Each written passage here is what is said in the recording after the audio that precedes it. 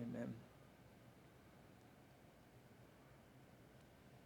So let's just recap everything that has happened between where we were last week in chapter 2 and where we are this week in chapter 6. There's a lot that takes place here. If you remember from last week, Exodus begins in crisis, not just for Israel, but for Moses. Moses' life seems like it's in danger from the moment it starts because Pharaoh has issued this command that all little Hebrew baby boys are to be killed. But if you remember, obviously you know the story, Moses is saved. God delivers Moses in this incredible way. But the important thing to remember is that Moses isn't what Exodus is about. Moses isn't the point of this story of Exodus. It's what we normally associate with Exodus is this character Moses. But the thing is, everything that God is doing for Moses, he's going to do for the whole of his people. So that means when God saves Moses, it's a sign, a symbol that God is about to save his people. Moses has this unique, intimate relationship with God, right? And the hope of Exodus is that soon all of God's people will have this intimate relationship with him. He's making a way for it to happen.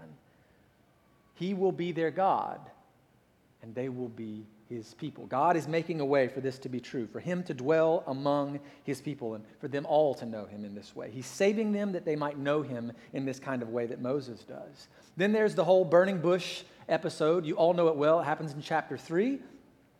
We actually aren't covering that in this series because we already talked about it in Lent this year. It wasn't that long ago, so it felt a little silly for us to go right back to Exodus 3 if we've done it so recently. If you're interested in that, you'd like to know more, feel free to check that out. You can do that in our podcast and sermon section on the website. Easy. But the point of that story, really, and the whole of Exodus, is to identify Moses as God's representative. He's the chosen one who's going to kind of be the catalyst for Exodus in Egypt. He's the one who's going to make all of this happen. And God tells Moses in that moment, I am sending you. I'm sending you to Pharaoh. With pretty bad news, right? We're leaving. We're not going to be here much longer, right? We want to go out into the wilderness to worship. Pharaoh, obviously, predictably, does not respond well. Neither Aaron or Moses is excited about going to tell him because they know he won't respond well. And you probably know the story, how it goes. This episode, when Moses and Aaron go to Pharaoh, it's really meant to show us something. Before they ever say it out loud, we're realizing how hard-hearted Pharaoh really is. It will tell us that later, overtly. It will say exactly that. It will say even further than that God actually hardens Pharaoh's heart. It's this sort of mysterious idea, but just so you know, ahead of time, Pharaoh's heart was already hard enough, is the sense we get. He was already hard-hearted. And what he does is not only refuse what Moses and Aaron are asking him to do, not only does he say they can't go out into the wilderness to worship, to take this Sabbath rest together, no, they can't.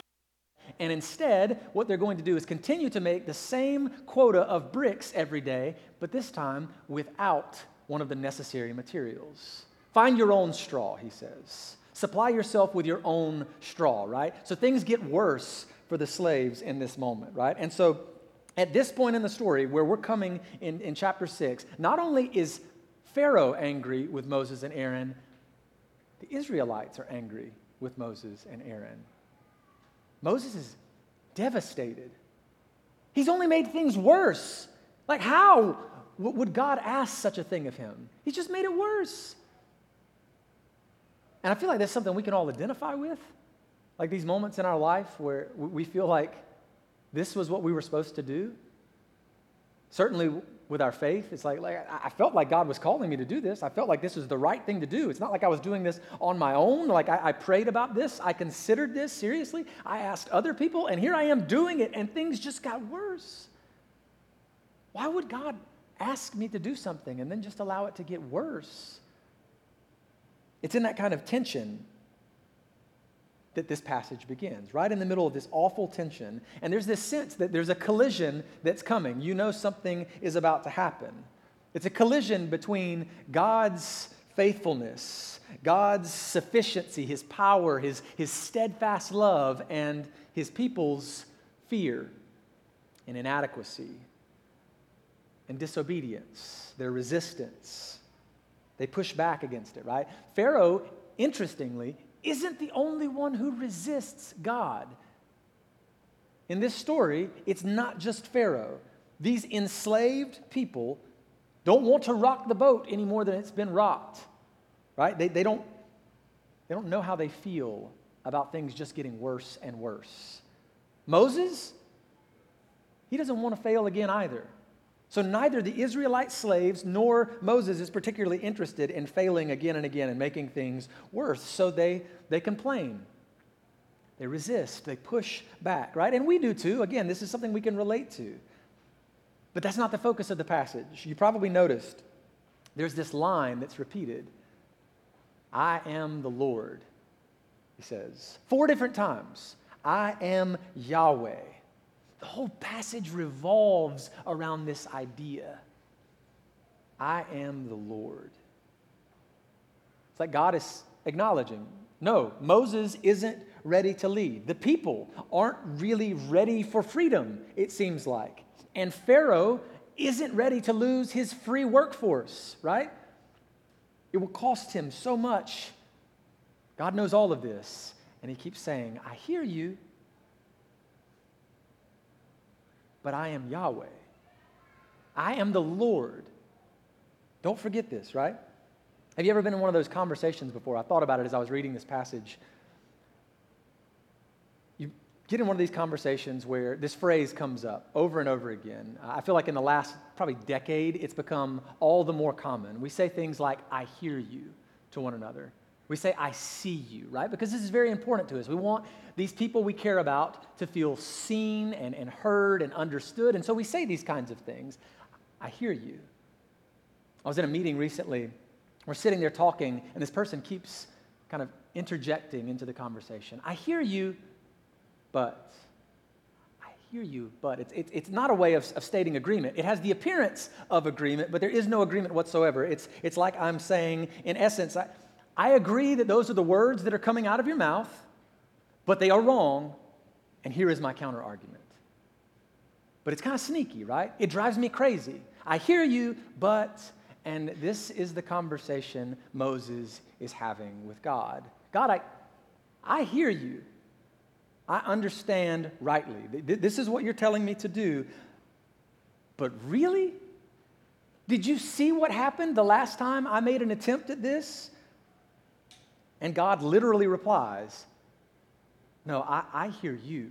I have heard the groaning of the Israelites. I know what they're suffering. I know what you've been through. And yes, you're not ready.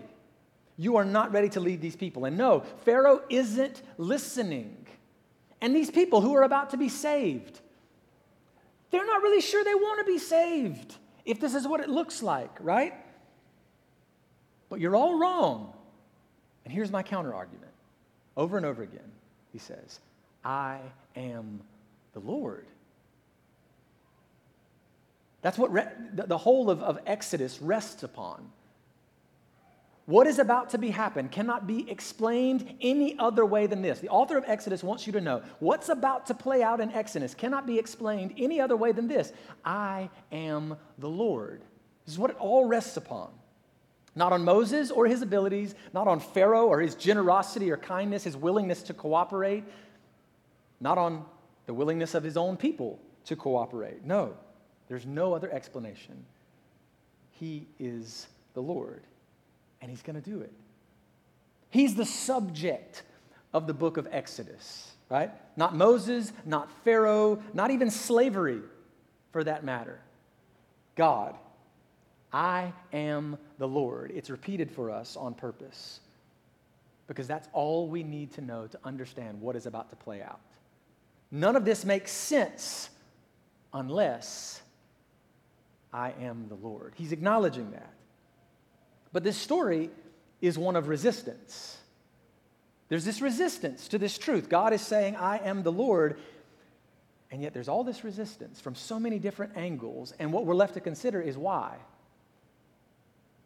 Why do they resist God? Why do we resist God? Where did we get the notion that we could even resist God from? Where does this come from? What is it in us that makes us think we can do this? And in each situation, what you see play out is that all of these people, whether it's the Israelites or Moses or Pharaoh, they don't understand God. They don't know him fully, it will tell us. In verse 3, you probably noticed it, right? God says to Moses, I am the Lord. I appeared to Abraham and to Isaac and Jacob as Lord Almighty. It's kind of this interesting thing that they're doing as El Shaddai. You've probably heard that before. This Hebrew name, Lord Almighty, is the best translation people have for it. I appeared to them in that way, and they know me in this sense. It's not even a vague sort of knowledge. They know me.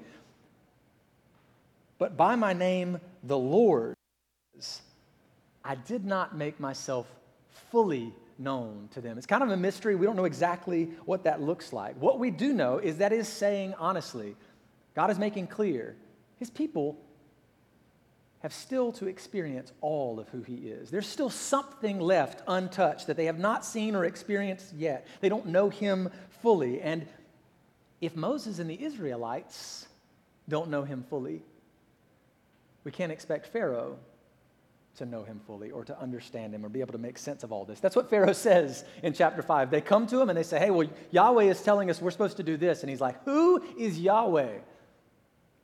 I've never heard of the guy, and I'm not really impressed, frankly. The God of a slave people, I'm just not impressed. So please leave. Go and make more bricks without straw, right? It gets ugly. There's this interesting thing that's happening. Nobody gets it. And how could they? How could they understand? It literally says God has not revealed himself in this way to them. They don't understand God, and so they do exactly what we have done all of our lives. They apply the same parameters, the same categories of what they think God should be to him. What they've heard about other gods, what they've heard of religion, they apply it all to him, right? God is intangible. God is distant, it seems. No one has ever seen God. He dwells in mystery, right? It's one of the most frustrating aspects of spirituality, right? We all feel it. He is so different. He is so other. He is holy, right? And so, since we cannot fathom his mysteries, what we do is we try to force him to fit neatly into our categories of what we think God should be. I don't know what God actually is. I don't really understand him, but this is what I think he should be like. We force him to conform to this mold that we have in mind, right? And that is the substance of idolatry. That's what idolatry is. We objectify God in the same way that we objectify one another. We see it happen on a relational level. We have this tendency to objectify one another, but when we are guilty of idolatry, the problem is that we've objectified God, right? He who is the subject, we might say, the one who created everything, who spoke all of this into existence, in an act of idolatry becomes ordinary and material. He's not mysterious any longer. He's something I can craft with my own hands, sculpt with my hands, and mold into what I think he ought to be, made in my image, right? We objectify God. He's no longer the subject.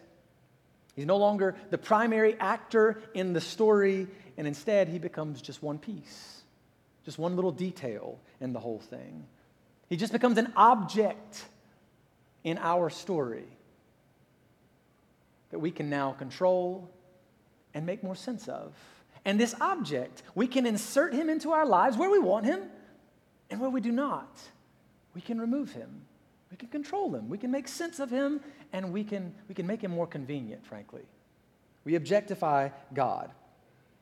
Our culture, our opinions, our dreams, our desires, our aspirations, our circumstances, these things shape us in ways we don't fully understand, right? And as those things all grow larger and larger, our circumstances swallow up everything in our lives sometimes. Our dreams swallow up everything in our lives. Our desires swallow up so much, and God just becomes smaller and smaller as these other things grow larger and larger. So that we can fit him into what we know. It's much neater, much easier, much cleaner. But that's why idolatry is so problematic. That's why lust is problematic. When we objectify one another. That's why this is problematic. We take this person who we see as beautiful, desirable, and this person in our minds that we desire so much grows smaller and smaller to us. Rather than understanding our desire, rather than being able to control our desire, we allow it to grow unencumbered to the point that eventually this person has become nothing more than an object. The object of my desire, a desire I cannot control. I don't know what to do with it, and thus I just make this person an object of that desire I cannot control. So what happens in so many relationships, we know this, is we bend one another to our desires. I can't control my desire. I don't want to control my desire. I want to control you. And so I bend you to my desires so that you conform to them, right? I make you an object. I can't merely celebrate beauty. I have to possess that beauty. What's cool about Hebrew is, in Hebrew, the word for covet and for lust is the same. There's a greed to lust. I can't just appreciate beauty, it's mine. I get to manipulate it and use it for myself, for my own desires. We objectify one another, right? We make one another an object. And we objectify God in the same way. That's idolatry, right? I cannot understand God, I cannot control God, and I want to. I can't predict what God is going to do or what he's going to ask me to do. And so what do? I try to possess him and control him so that I can insert him where I need him and remove him where I do not. And it gives me the illusion that I do understand. There's a level of comfort we find in all of this. I am under control. And if you look at the story, it's exactly what Pharaoh's doing. Pharaoh is a man consumed by one thing and one thing only, his empire. It matters above all else, right? And Pharaoh sees Yahweh the same way he sees every other god, right? Those gods each serve a purpose. Ultimately for him, their purpose is attached to his, right? Their purpose is all bound to his empire. If they can help build his empire, sustain his empire, then he has interest in them and he will do whatever they require of him. But if not, he has no use for them, right? They all serve a purpose, and that purpose is his. But this God that Moses proclaims seems to be outside of his purposes, outside of the scope of his empire. And if he is real, if what Moses is saying is true, then Pharaoh knows it will cost him far too much. This God is asking something of me, my empire. It would crumble if this was true. He has too much to lose, and so he resists. But obviously, Pharaoh is going to resist. We know Pharaoh is going to resist. Even if you've never read this story, you know no king is ever really going to be okay with this sort of request. What about the Israelites, though? Why do they resist? They've heard of the God of their ancestors, but when Moses starts telling them this incredible news, they don't get hyped. All they can see are the obstacles. All they can think of are their circumstances that have defined their life up until this point, right?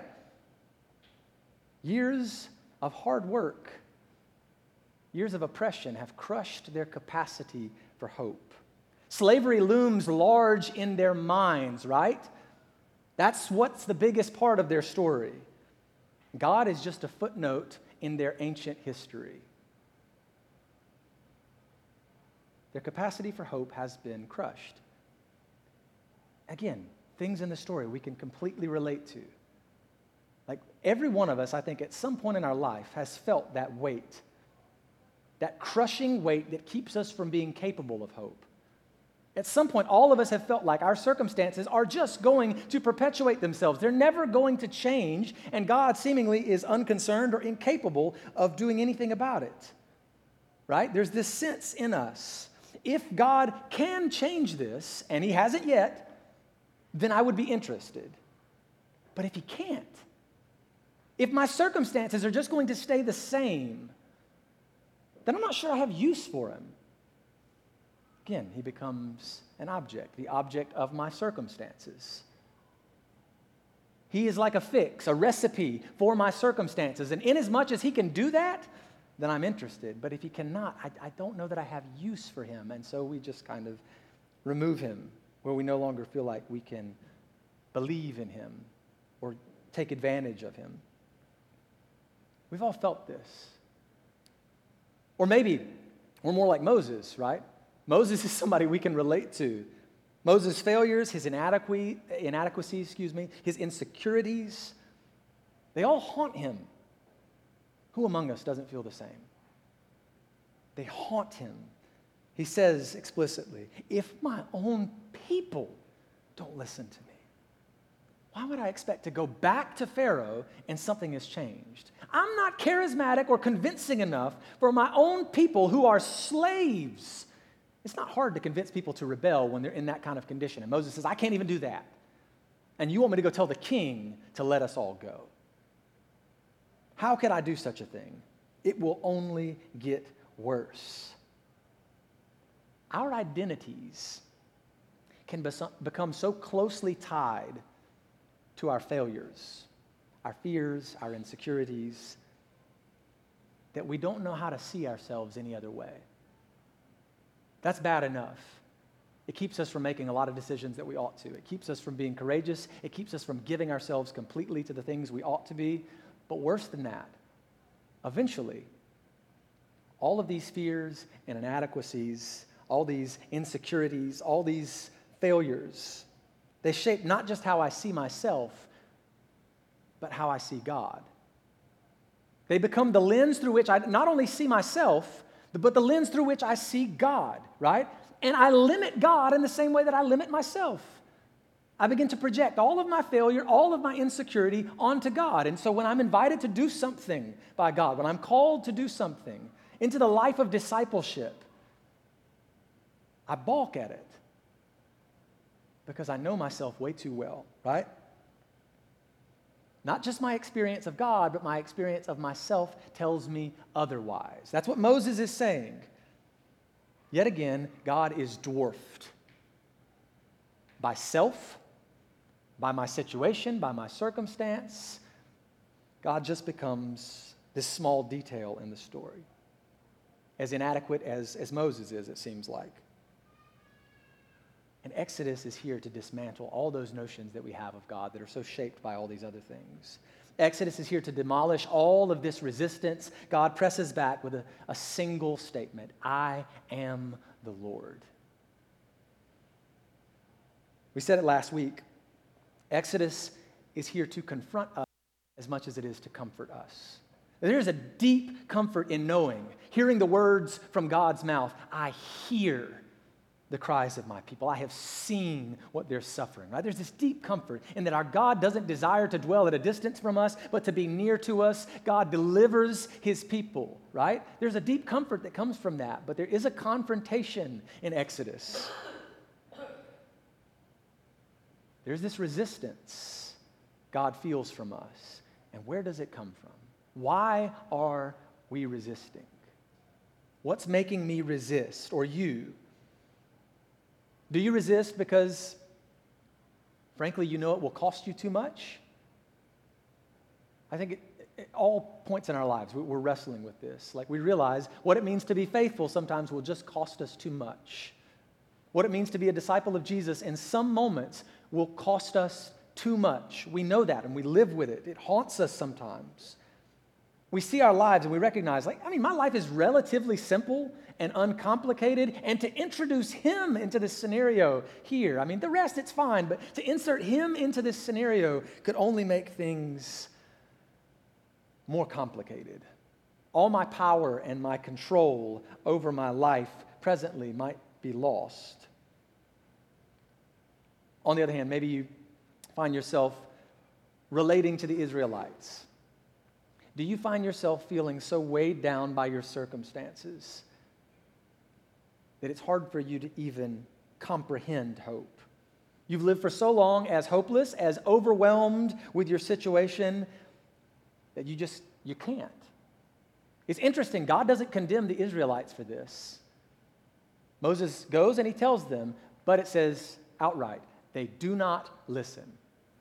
They can't because of years of harsh labor, of oppression and slavery. It's kept them from being able to receive any level of hope, right? The sense is, of course, God could change our situation. We know that. We've seen the amazing things he's done. We've heard the stories of what God did. Of course, God could change my situation. Of course, God could change me, right? But I'm not expecting anything anytime soon because it's been a long time coming, and I'm just not sure I should continue to hold out hope. Do we resist God because we're just not expecting that he's going to actually do it? Not that he could, of course he could, but will he? I found myself in that place. I don't doubt God. There's so many times in my life where I'm angry with people, where I'm frustrated and fed up with humans. I don't find myself doubting God or questioning God, but there's so many moments I'm not angry with God. I'm not fed up with him, but there are these sincere moments where I'm just like, I know you can, but are you actually going to change this or not? There are these moments we wrestle with. That's where people are. Maybe you resist God for that reason. We push against his purpose. Or maybe, again, you relate to Moses. Maybe you find yourself in this place where you failed far too often. In life and in faith, you have failed so often that you're just not ready to do it again. You don't want to continue to perpetuate all of this. And so you resist. When God calls you into something, you're aware that you probably just can't do that. I can't hold up under that kind of call, that sort of obedience. I'm not capable of such a thing. You failed so often that you don't feel like you have anything to offer God. You don't have anything to offer the church. And so you sit and you wonder and you question whether or not this is really feasible. Your failures haunt you. And it's like God is saying to every one of these, the whole point of the passage is, I hear you, I get it. He doesn't condemn the Israelites. It's amazing. He doesn't say, okay, well, if you don't want to be free, you don't have to be free. He says, whether you want this or not, whether you think you're capable of this or not, whether you believe this or not, I'm about to do it. I am the Lord. And there are so many moments in our lives where we find this out, right? Where God forces us to see this. That he refuses to fit neatly into our categories and our parameters of what God is capable of, what he will do. We find that God will never serve our purposes. We are desperately trying to objectify him and make him fit neatly into our stories to serve our purposes, and he never will serve your purpose. You will always be drawn into his story, not the other way around. We can't ignore him. We can't resist him and his purpose. We can't decide that we no longer have use for him, or because we don't believe in him, he no longer is going to do these things. No. Our fears and our insecurities cannot keep him at bay. I am Yahweh, he says. I am the Lord. It's this powerful statement. And it's even more powerful when it comes from the mouth of Jesus. There's this moment, it's in John chapter 8, but if you've ever read the Gospel of John, you've seen it in other places. In this occasion, Jesus is teaching among the Pharisees and the teachers of the law, these respected, influential men. These men are so important in terms of shaping Jewish religious society. And he looks at those men whose greatest claim to faith is that they are sons of Abraham, right? That faith which justified Abraham is ours. We are sons of Abraham. His righteousness is our righteousness. They clung to this as their hope, as their pride. And Jesus looks at them on this occasion and he says, before Abraham was born, I am. I am. Before Abraham was ever born, I am. And John wants you to hear it again and again. If you read his gospel, you see him doing it, right? He says, Jesus, on one occasion, told the crowds, I am the bread of life. On another, he said, I am the gate through which you enter. On another, he says, I am the way and the truth and the life, right? He's constantly repeating the same phrase, I am. Jesus is drawing from Exodus. He's drawing from Exodus 6. This repetition, I am the Lord. I am. He keeps repeating it over and over again so you'll know. I am the one, right? In Exodus, God was making himself fully known when he told Moses, my name is I am. And Jesus is saying, I'm the one through whom God is making himself fully known. I'm the one who's going to deliver you as you were once delivered from slavery in Egypt. I am the Messiah you've been waiting on. I am. But the problem is Jesus, he refuses to fit into the mold of their religious system. He refuses to live according to these parameters that they have in place. They've made an object of God for so long, they think they can control him and determine, what God is supposed to do and what he's not supposed to do. And so when someone comes along and says he's God, that's not just problematic for them. That's blasphemy, right? But it's not just that he's claiming to be God. There are some people who could claim to be God, and they might be like, well, guy's pretty righteous. He's the holiest guy I know, right? But it's like, this guy? He's from Nazareth. He has no training, no education, no lineage, really. Who does he come from? Nothing good comes from Galilee. Why would we expect anything good to come from him? Who is he? Bad enough to claim you're God, but for you? No. And so they resist. They push against him because he doesn't fit into all of their neat categories. He's different than they expected. And they're honestly not sure they want to be saved by him if he's the one doing the saving. If it's going to look like this, I don't know if I'm interested. I don't know if I have a whole lot of use for a guy like this. A poor man, a carpenter's son, wandering around the countryside with no place to lay his head. I don't know that I want to give myself to something like that. And so they resist. And we're confronted with this question continually. As we move into worship, the band is going to lead in worship. We're going to come to the table. And I think we're confronted with that question. What makes us resist still? Maybe for you, you've been following Jesus for like a year, 6 months. Maybe you've been following Jesus for as long as you can recall. As long as you were a sentient being, you feel like you remember feeling this connection to Jesus, right? Regardless, what's making you still resist? And we find ourselves in this place where we have to ask ourselves the question, why are you still sitting at the edge, uncommitted? Are you afraid it will cost you too much? Are you afraid you'll fail? Are you afraid you'll be seen a particular way? Are you uncomfortable because it doesn't fit neatly into life as you had imagined it being? Why do we resist? Why are we still so uncommitted? Why are we so half-hearted in our devotion? Like, what is it? Ask ourselves the question as we come to the table. As we come and we remember that the way in which Christ yields himself to the Father, submits himself completely. What's keeping us from submitting ourselves completely? What keeps us, when God is offering us the deepest, most eternal hope, from giving ourselves completely to it when he offers it? Why do we resist? Pray with me. Father, I thank you for this moment, and I pray that you would lead us in these moments. Help us to understand where our resistance comes from. Help us to recognize, Lord, where we've grown hopeless. Help us to recognize our fears and our insecurities and the ways in which they are paralyzing us.